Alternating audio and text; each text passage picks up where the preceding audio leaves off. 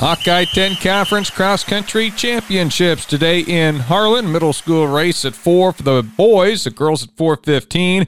JV boys at 4:35. Varsity boys at 5 p.m. Girls varsity at 5:25, followed by the girls JV to finish it off. 4 ranked teams in the girls' side. Harlan is 6th in 3A, Atlantic 10th, Glenwood is 16th, and Clarinda is ranked 18th in Class 2A. Atlantic coach Dan Vargason with his eyes on the big picture. Yeah, the goal is to go compete for a Hawkeye 10 title. It's been a little bit since that's happened for us, so we want to go, see what we can do. Ultimately, though, we are trying to prep ourselves for the state qualifying meet. That's our focus right now, ultimately. But, we take each meet one at a time. So for the kids right now, just go out and race, and we know we're going to see some teams like Glenwood, Harlan at our district. So it's a good opportunity to run against them again for a second straight week. I think Glenwood will be healthy again, and they had some people not finish. So I think right now them and Harlan are obviously two of the favorites, as well as us up there, and Clarinda's been running well. Hawkeye 10 Conference meet today. The state qualifying meet coming up next Wednesday, and the state meet will be on a Saturday, October 29th in Fort Dodge. Riverside trying to win a Western Iowa Conference tournament title today. In their way is Trainer.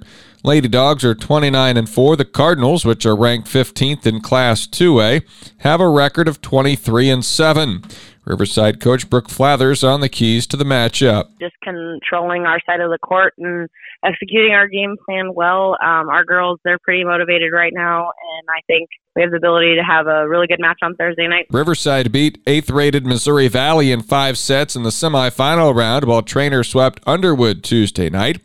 For Riverside, they've won 10 straight and 18 of their last 20 matches. Our girls, I think, have a good level of confidence. I think we also understand that we still have time to improve and can take it one day at a time here coming up into postseason, and we're going to keep working to work out the kinks and play to our strong suits. It's a 7:30 start time at Iowa Western Community College for the Western Iowa Conference Tournament Championship match between Riverside and Trainer.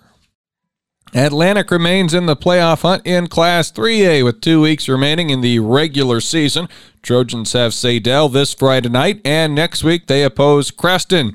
Atlantic coach Joe Brummer says much is to be decided, but his squad is in a decent spot. 12 teams that are going to be district champions, you just want to make sure that those 12 are ahead of you in the RPI, so that way then you just got to be top 6 after that. There's some teams that are above us that play each other.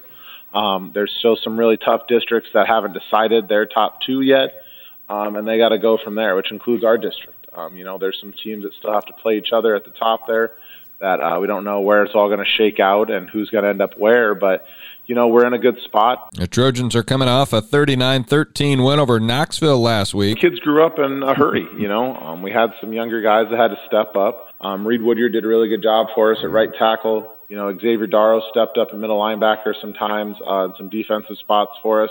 Tristan Hayes at quarterback did a really good job. Colton Rasmussen at wide receiver.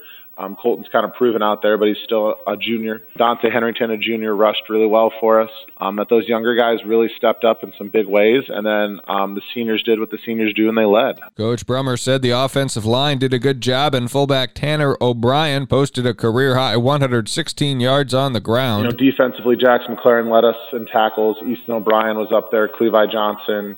Those guys did a great job of leading by example, and the younger guys stepped up in some big roles and some spots that we needed filled. So it was really good to see, and overall that we played a pretty complete football game. Kickoff at 7 o'clock on KS95 Friday, WesternIowaToday.com for the video stream. Atlantic against Sadell.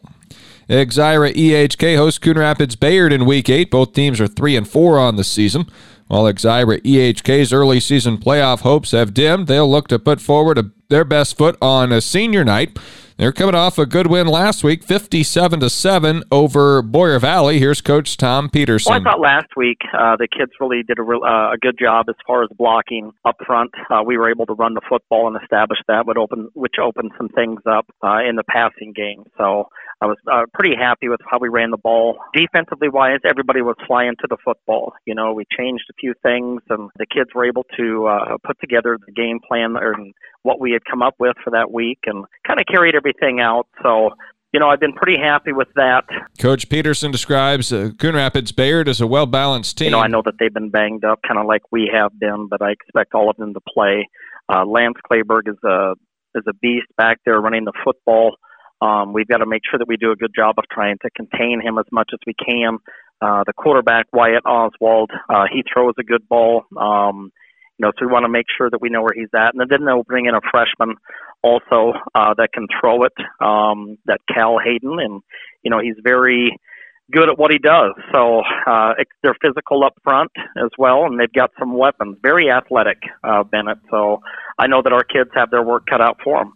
Trey Peterson, the Spartan quarterback, has gone over 4,000 career passing yards and over 6,000 career yards from scrimmage with his performances in the last couple of weeks. Harlan will face a second straight ranked opponent when they face top 10 Creston this week.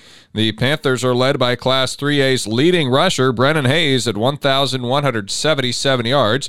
Here's Harlan coach Todd Black. Well, they got a few different weapons that they use that are they're pretty effective. They got a couple guys that carry the ball for almost 9 yards a carry or 8 yards a carry. So they get out there. They get physical. They got some big kahunas up front that move some people out of the way, and all of a sudden there's some running lanes in there, and they've got green pastures to run through. So it's going to be tough to stop some of their stuff. I think we got some guys up front that are going to give it a good go. Harlan quarterback Tegan Kasperbauer continues to climb Iowa's all-time leaderboard with 7,407 career yards and 93 touchdowns. He's tied for 4th in state history in passing touchdowns and 11th in passing yardage. I'm Bennett Blake with sports.